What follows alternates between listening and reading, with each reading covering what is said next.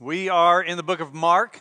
We have made our way to chapter 3, and we will be looking at the first 19 verses. Mark 3, verses 1 through 19. Now, many of us like to be in control, especially of our own lives.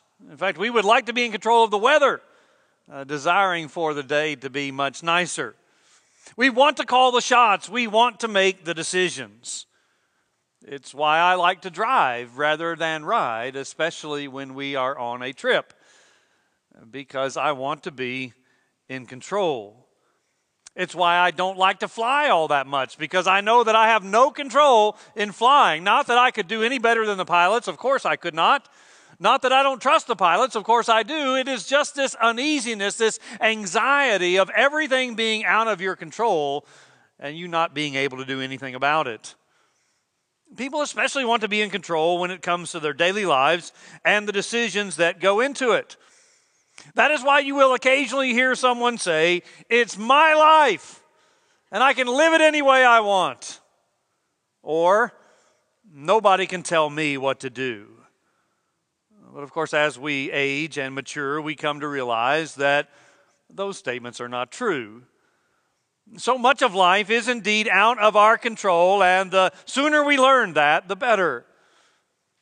Did you hear about the young man, he's 27 years old, who lives in India, who is suing his parents? This was in the news about a week or two ago. Now, the fact that he's suing his parents, unfortunately, is not exactly news. It happens occasionally. But the reason this man is suing his parents is what made this international news. Raphael Samuel is suing his parents because he was conceived without his consent. And therefore, his parents should pay for his life. He said if we are born without our consent, we should be maintained for our lives. Parents have children for their own enjoyment, he claims, and therefore children have no responsibility toward their parents. Which I might have just gotten a few converts from our younger crowd with those statements. His parents seem to be taking things in stride. Supposedly, his mom wrote this on Facebook. "I must admire my son's temerity." A word I had to look up. It means extreme boldness. "I must admire my son's temerity to want to take his parents to court, knowing that both of us are lawyers." And she went on to say, if Raphael could come up with a rational explanation as to how we could have sought his consent to be born, I will accept my fault. Now, most of us know that we have absolutely no say over where, when, and to whom we are born. In fact, we have very little, if any, say over the circumstances and timing of our death. And truthfully, much in between falls in that same category.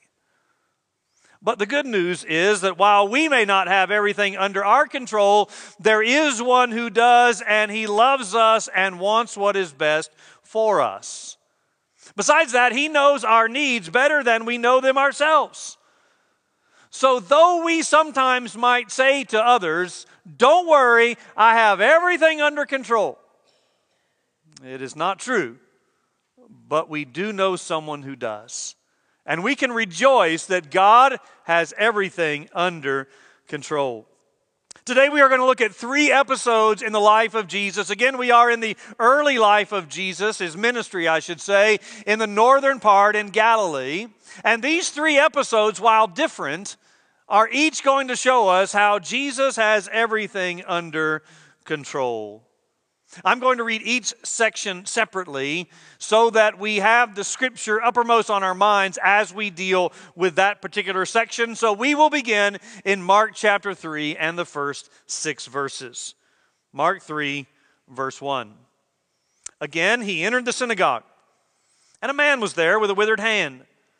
And they watched Jesus to see whether he would heal him on the Sabbath, so that they might accuse him. And he said to the man with the withered hand, "Come here." And he said to them, "Is it lawful on the Sabbath to do good or to do harm, to save life or to kill?" But they were silent. And he looked around at them with anger, grieved at their hardness of heart, and said to the man, "Stretch out your hand." He stretched it out, and his hand was immediately restored. Verse 6, the Pharisees went out immediately, held counsel with the Herodians against him, how they could destroy him. Now, last week we concluded by hearing Jesus declare that he is Lord of the Sabbath. Today we see him demonstrating that fact, that he is indeed Lord and he has the Sabbath under his control. So as you see, once again, we are in the synagogue on the Sabbath. So whether this is a command or not, it is clearly the practice of Jesus and his disciples that they were in the synagogue on the Sabbath. And I'm still convinced it ought to be our practice to be in the Lord's house on the Lord's Day or Sunday. This is the last of the 5 controversies that we've been dealing with. It started at chapter 2 and verse 1, and Mark has grouped these 5 controversies together because of their common interest, the common idea of controversy with the religious rulers. And so these 6 verses are the last of the 5, and this is the only one of the 5 that occurs both on the Sabbath and in the synagogue. So on this particular Sabbath, there is a man there who has a disability. Something is wrong with his hand. We do not know any more specifics about that. We don't know exactly what the issue was or how long he's had it. We don't know anything else about this man at all, because the fact of the matter is, this man, though he is the one that is going to be healed, is not the focal person in this particular encounter or drama. This is an issue between Jesus and the Pharisees, as we shall see, and that is the center of attention here. Now, the Pharisees, of course, were there, but they were not there to worship. They were there to keep their eyes on Jesus. They were tired of him humiliating him. They were tired of him asserting authority that they believed he did not possess. Who does he think he is to be openly violating the Sabbath in the synagogue in front of these Jews? Who is this man to go against all of the social and religious norms, not counting all of the traditions of the scribes and Pharisees? And though this is certainly not the main point of this section, it is a reminder that it is possible to come to church and to do so for the wrong reasons. These men were in the synagogue, but they weren't there to worship. And as we'll see, they were actually there for evil purposes. Well, the question then becomes, would Jesus violate the Sabbath yet again? This time by healing someone. Last week we saw him violating the Sabbath. Number 1, because he was traveling on the Sabbath, walking more than was lawful to walk. But more importantly, this is what they charged him with. He was allowing his disciples to pick heads of grain and eat them, which was, of course, reaping or harvesting. So now there is another Sabbath, and the question is, will he heal in violation of the Sabbath? Which again is a very serious charge. We don't quite get this because we don't have these same rules and regulations, but Exodus chapter 31 made it very clear that anybody that profaned the Sabbath or anybody that worked on the Sabbath was worthy of being put to death. This is a capital offense. So perhaps given the circumstances, it's best to turn the other cheek. It's best to walk away, to live another day, to argue and minister later. But that, of course, is not the route that Jesus is going to take, and none of this takes him by surprise. Instead, he calls the man to himself, and I imagine this is the last thing this man was expecting. There is no indication in the story that this man came to the synagogue on the Sabbath in order to be healed. There is every indication that he merely came, perhaps as he always did, to worship with his friends and neighbors.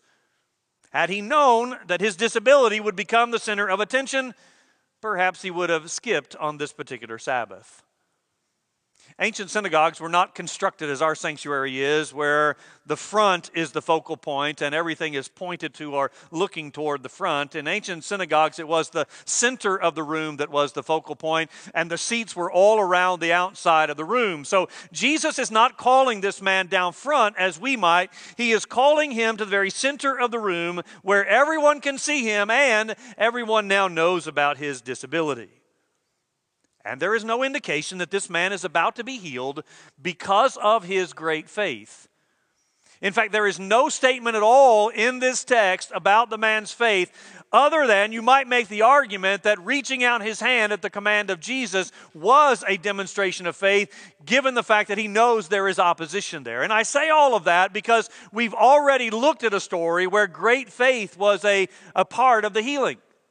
You remember that, where Jesus commends the 5 for their faith, the 5 being the 4 men who brought their friend who was lame on his bed or mattress, and then because they could not get through the front door, they lower him from the roof. And in that circumstance, Jesus commended them for their faith prior to healing the man. All of that to say, Jesus' healing ministries are often different. That is, sometimes he does one thing, sometimes he does another. Sometimes he says something, sometimes he doesn't say much of anything. And the point being, we cannot, or we have to be very careful with pushing a particular healing and making all kinds of doctrinal statements from it, because one healing might be different from the next. And so while we saw great faith precipitating the previous healing, we don't see faith mentioned here at all. But prior to the actual healing, then, there is a question. And the question is not posed to the disabled man. The question is posed to the religious leaders. Did you notice in verse 4, he says, and he said to them. That's plural, because he's not talking to the man anymore. He is talking to the religious leaders, and he asks them a question. Is it lawful on the Sabbath to do good or to do harm, to save life or to kill? He poses the question in a direct and difficult manner, so much so that it's going to be hard for them to answer. Of course it's not okay to do harm on the Sabbath. Of course it is not okay to kill on the Sabbath. For that matter, it's not okay to do that on any day. And it certainly should be okay to do good on the Sabbath and to save life. We've already seen in previous studies that indeed there was a stipulation in the law that if it was a matter of life and death, then you could work on the Sabbath. But none of Jesus' healings qualify for that. That is, none of them, certainly not this one. A withered hand is not a life or death matter. But this becomes the third element of the Lord's Day.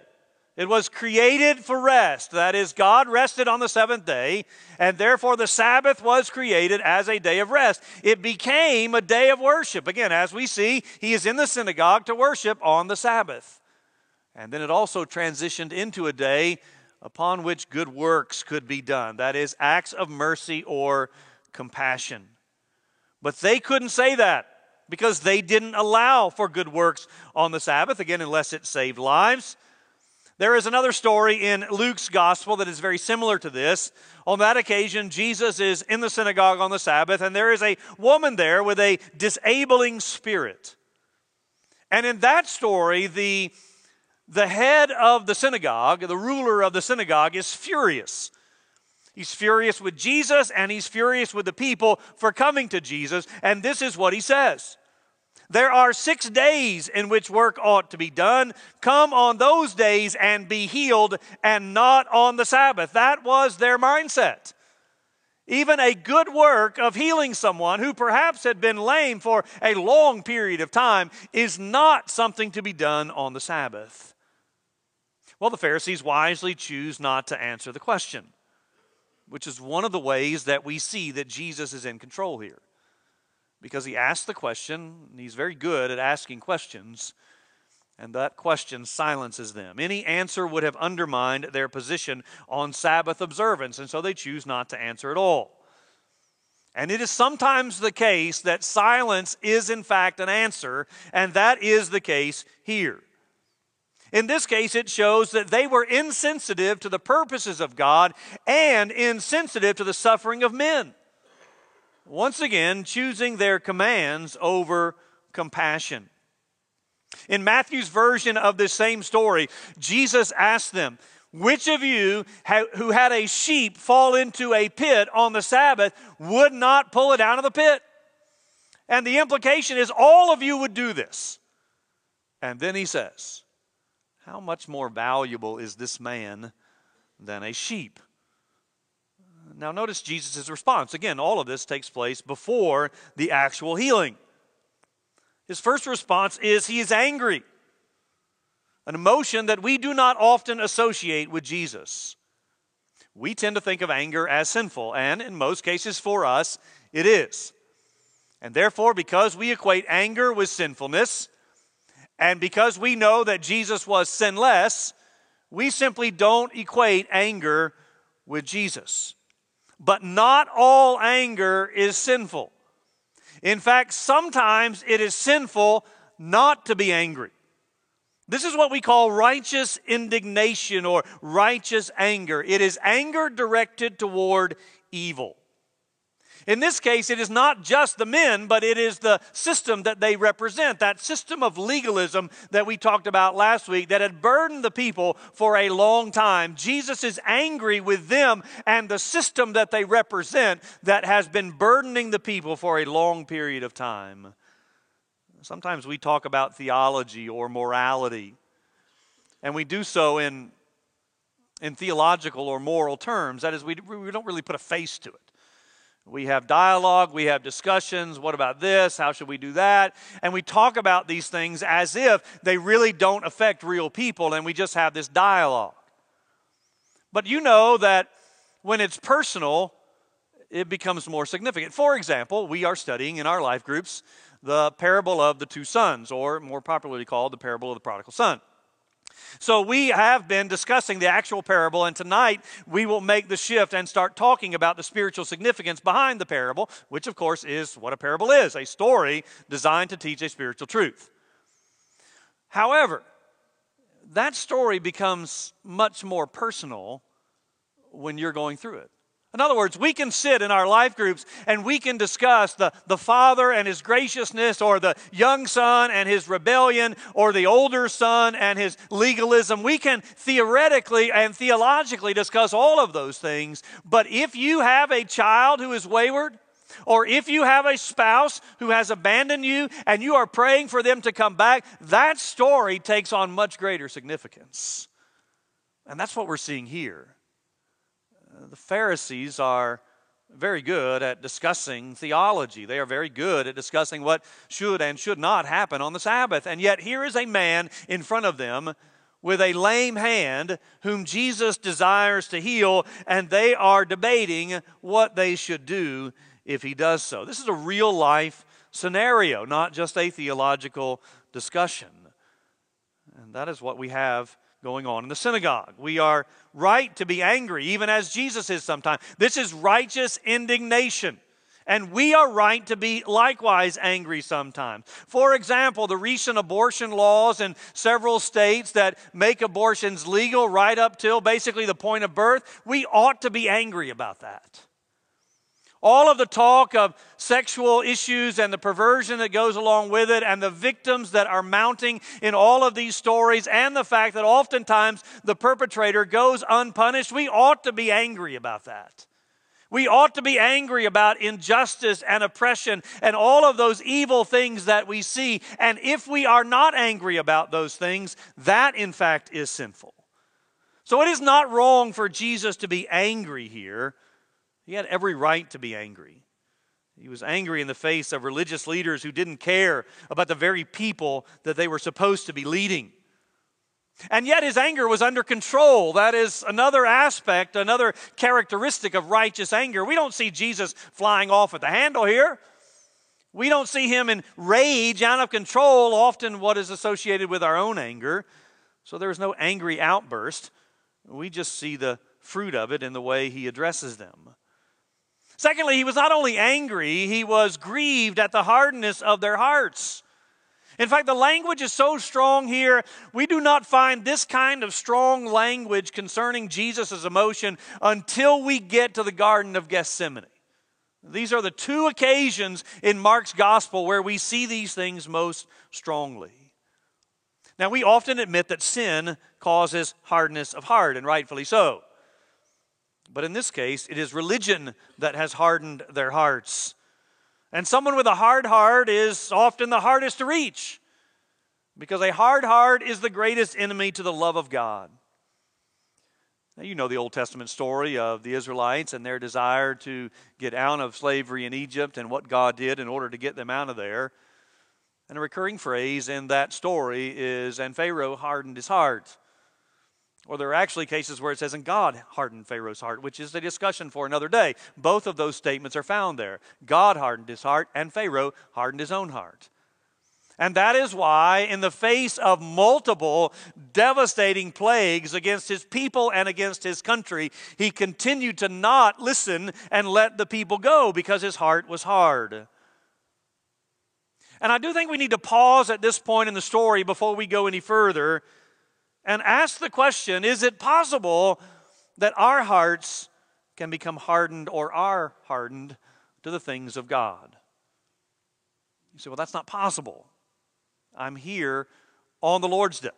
It's Sunday. I'm in the house of God, and we all know it's an awful day outside, and I've braved the weather to come inside and worship on this particular day. So how can you accuse me of my heart being hard? Well, may I remind you that these men were in the synagogue on the Sabbath, and yet Jesus is grieved over the hardness of their hearts.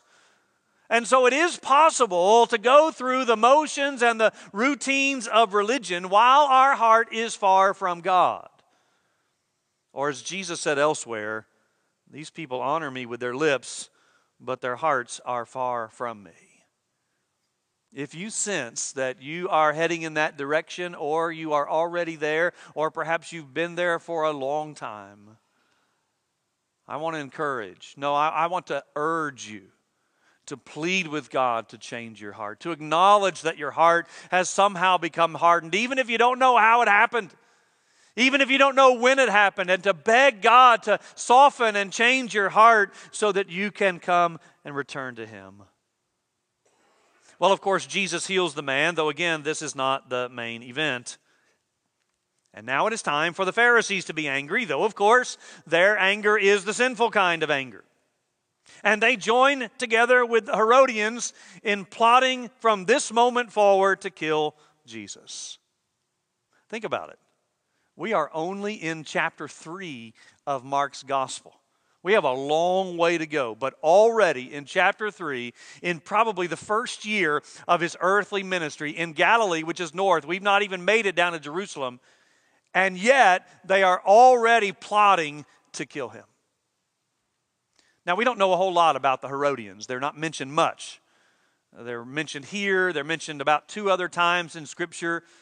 Interestingly enough, in both cases in connection with the Pharisees. Outside of the Bible, they are not mentioned at all. In any extra biblical literature, you will not find them mentioned other than perhaps one passing reference from Josephus. So we don't know a whole lot about them, but by their name, we know that they must have been sympathizers and supporters of Rome. They were sympathizers and supporters of Herod, and in this region it would have been Herod Antipas. And therefore they were loyal to the Roman rule over Palestine and the causes behind it. Which means they would have normally been hated by the Pharisees. The Pharisees are a group of Jews who desire for the Messiah to come and overthrow the Roman rule. That's their dream. The Herodians are probably wealthy and definitely sympathetic toward and supportive of Rome rule. And yet here we find these 2 opposing groups together because they have a common enemy. And common enemies make strange bedfellows. And in this case, their common enemy is Jesus. And so now he faces not only religious opposition, but now he faces political opposition. And we mentioned last week that the Pharisees were a group of laymen. That is, they were not men who earned their living from working in the synagogues. That we call them religious rulers, but they worked other trades in order to make their living. And I bring that up again this week because I read this week where one of the authors I was reading said, for the next year or year and a half, their main occupation will be to plot the death of Jesus. Now, that doesn't mean that that's where they're going to get their income. It's a figure of speech in this case. But this is going to be their priority from this moment forward. This is going to be their focus from here until Calvary. They want to see Jesus dead, and they will align themselves with anyone who has that common interest. Now, before we move on to the next story, I do want you to see the irony in this episode. Remember, they were angry with Jesus, so angry that they want to kill him because he had healed a lame man on the Sabbath. Now, it's not really just this one incident, it's a accumulation of incidents, but this is the one that puts them over the top. They are angry with him for doing good, for showing compassion and mercy on the Sabbath. We need to ask, what were they doing on the Sabbath? Well, they were in the synagogue, but they weren't there to worship. Their eyes were on Jesus. They were hoping to catch him so that they could accuse him and ultimately plot his death. These men were plotting the death of Jesus on the Sabbath, which is why Jesus asked that question. Is it lawful on the Sabbath to save life or to kill it? Because he knows what they're doing. It's often the case that religious people have a hard time seeing their own sins because we're so busy pointing out the sins of everyone else. Well, we've seen that Jesus had control over the Sabbath. Let's move to our second episode and see that Jesus has control over spirits, verses 7 and following. Jesus withdrew with his disciples to the sea, and a great crowd followed from Galilee and Judea and Jerusalem and Idumea and from beyond the Jordan and from around Tyre and Sidon. When the great crowd heard all that he was doing, they came to him. And he told his disciples to have a boat ready for him because of the crowd, lest they crush him. For he had healed many, so that all who had diseases pressed around him to touch him. And whenever the unclean spirits saw him, they fell down before him and cried out, "You are the Son of God." And he strictly ordered them not to make him known. So now we see he has control over the spirits. The setting, of course, has changed. We are no longer in the synagogue on the Sabbath. He has gone now back to the sea where so much of his early ministry centered. That is the Sea of Galilee. And there the crowds have followed him. He evidently wanted to go there for some rest and solitude with his disciples. But that's exactly what he's not going to get because the crowds once again are pressing on him. This is a summary section. This section is a reminder that what we have been studying is not all that has transpired.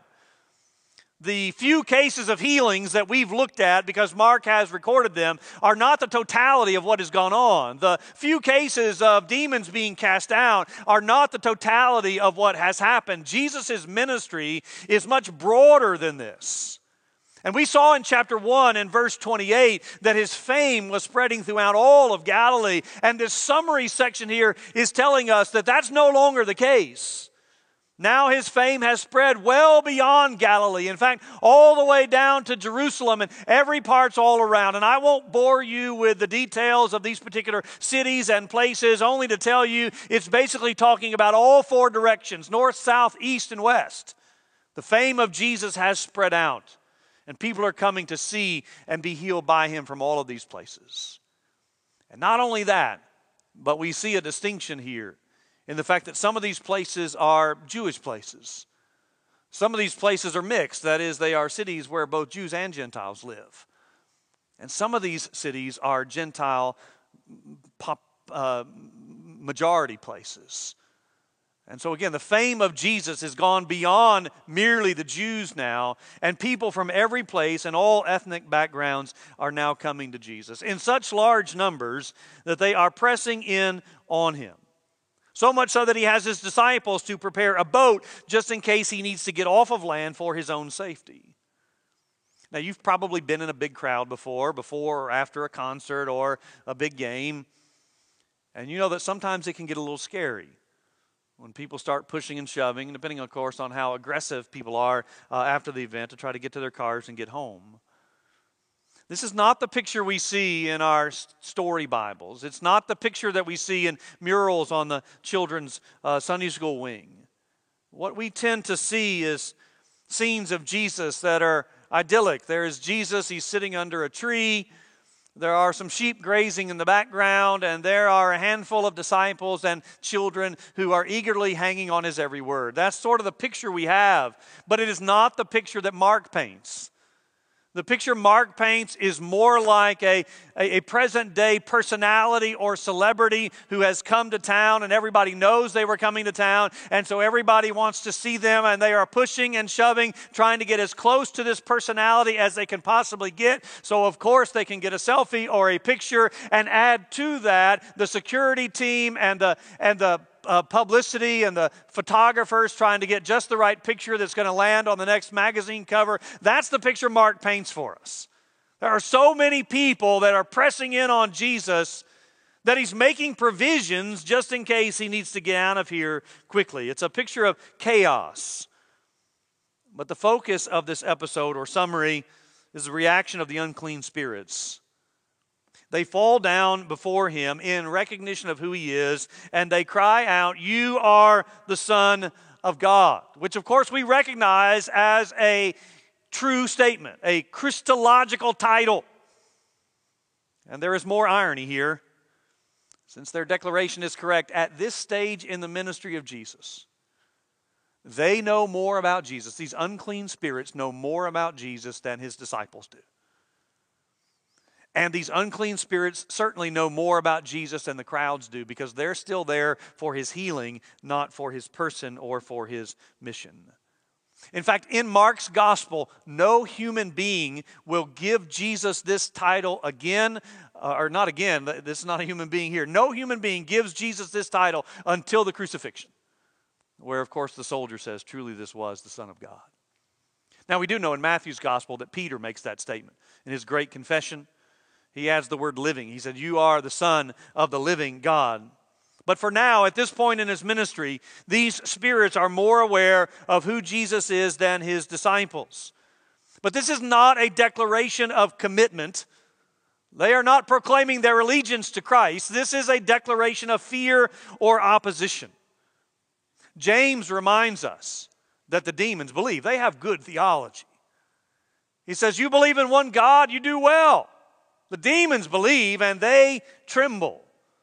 And that's similar to what we are seeing here. In fact, there is some belief in the first century that by naming Jesus, the demons would have thought they were having authority over him, which of course we know is not the case here or anywhere. Instead, Jesus once again clearly has this situation under control and silences the spirits with a strict warning. He doesn't need demons testifying on his behalf. That would not further his mission, and it is coming from the wrong source and still at the wrong time. Again, we talked about the messianic secret a couple of weeks ago. He will consistently tell folks to be quiet about who he is early on, because there is so much negativity and falsehood surrounding the titles, particularly Messiah or Son of God here, that he tries to keep that quiet for a while.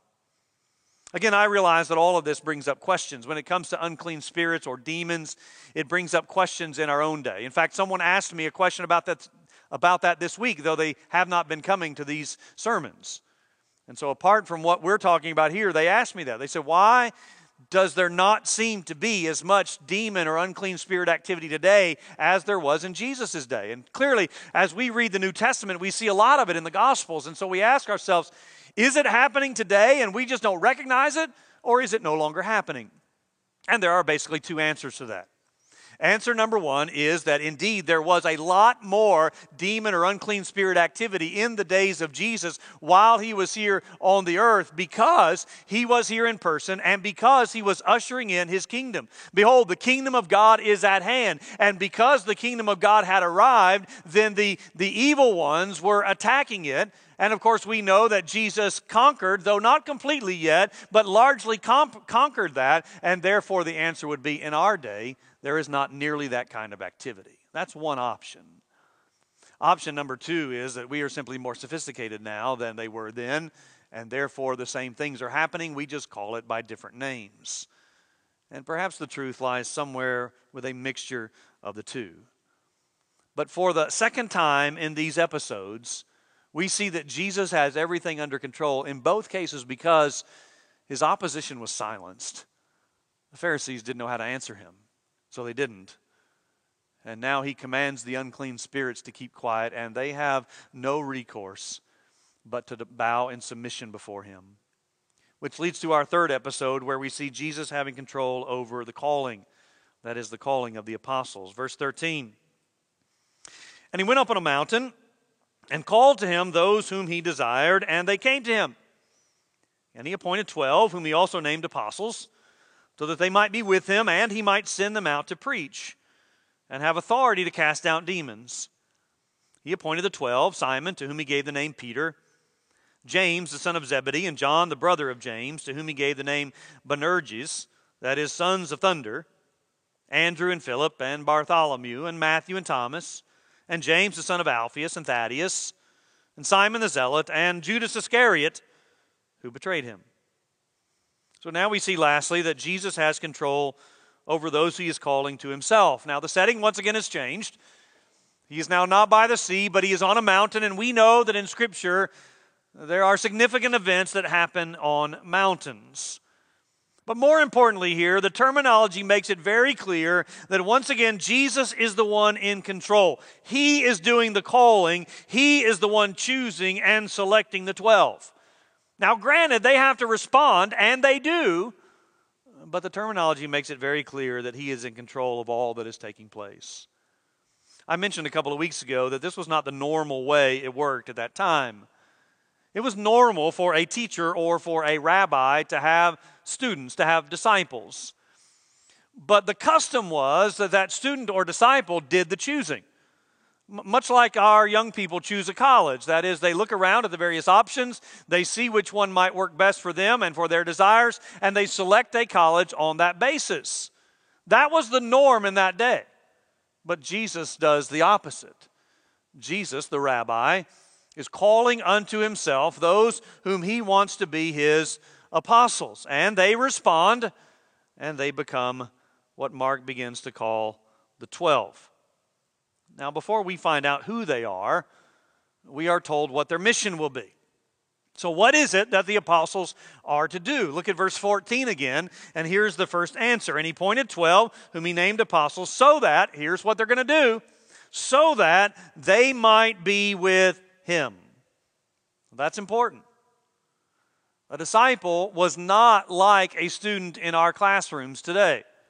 A college student goes to class, sits under a professor, takes notes from that professor's teaching, and learns from that teacher. But by and large, a college student does not have a relationship with the teacher. They do not have fellowship with the teacher. Now, I know there are exceptions to that. I'm just talking about the general rule. They sit in their class, they listen, and they learn, and they go their separate way. But in Jesus' day, a disciple would have walked with, they would have lived with, they would have interacted with their teacher, even as we see the disciples doing for a number of years. It is not just that they are learning information from Jesus, they are living with Jesus, learning from his instruction as well as his example.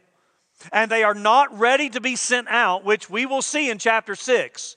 But they are not ready to be sent out until they have first spent time with Jesus.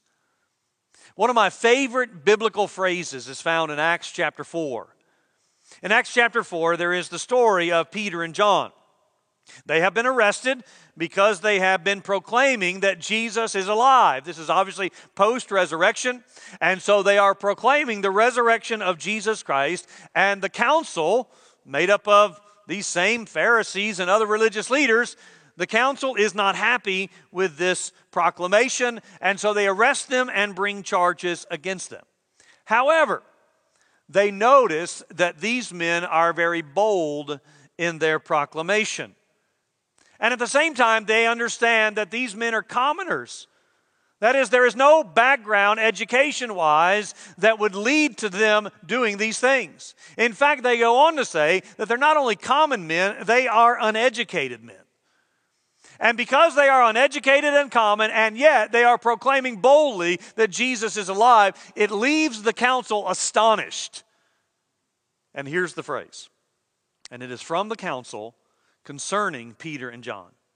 And they, that is the council, recognized that they had been with Jesus.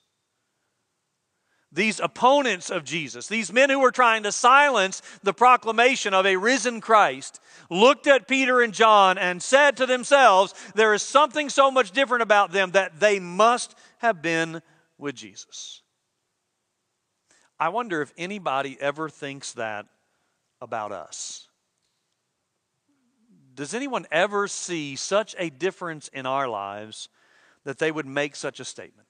Clearly, she has been with Jesus. I would like to answer yes to that. But my guess is that's not the correct answer. You see, we don't spend time with Jesus so that we can mark off a box that we had our quiet time today.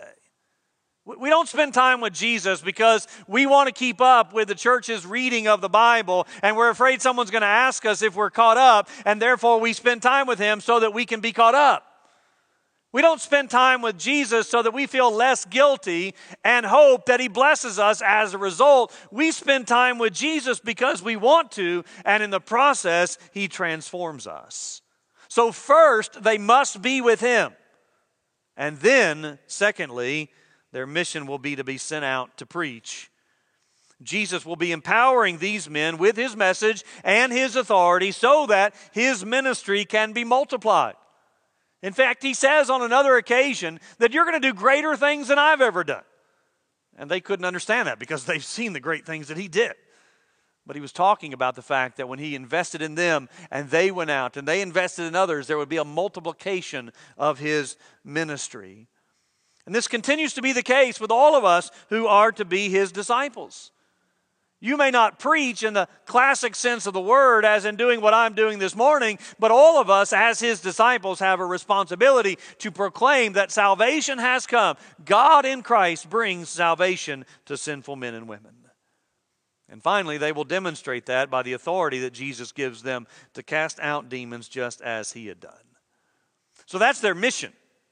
Who are these men? Well, we've already been introduced to 5 of them. You remember we've already talked about 2 pairs of brothers who were all fishermen whom Jesus called to Himself on the shores of the Sea of Galilee. And then a few weeks ago we talked about Levi or Matthew, who was a tax collector whom Jesus called. So now we are introduced to all 12. There are 4 lists of the names of the disciples in the entirety of Scripture. Every one of the synoptic Gospels contains one. John does not. And then there is a list found in the book of Acts. Peter's name is always first because he is the leader of the group. Then after Peter, James and John follow. And these 3 men formed an inner circle with Jesus. They had several experiences with the 3 of them that the other disciples did not have. For example, the transfiguration. And here, James and John are given a nickname, perhaps testifying to their hot-tempered nature or their loud way in which they proclaimed. Sons of thunder, as it's translated. And Luke tells us that it was James and John who, on another occasion, asked Jesus, "Do you want us to call down fire to destroy this village?" When a Samaritan village did not receive them well, James and John want to burn the place down. Perhaps testifying to their name here. Jesus, of course, tells them no. Judas's name is always last, and always with the addition, the one who betrayed Him. Frankly, the rest of these men we know very little about. Some of them we know absolutely nothing about. Simon, who is called a zealot, can mean one of 2 things. It can mean that he's zealous for the honor of God, that he's just really committed. Or there was also a group known as the Zealots. And this was a nationalistic and revolutionary party. That is, they were zealous, they were zealots in desiring to overthrow the Romans.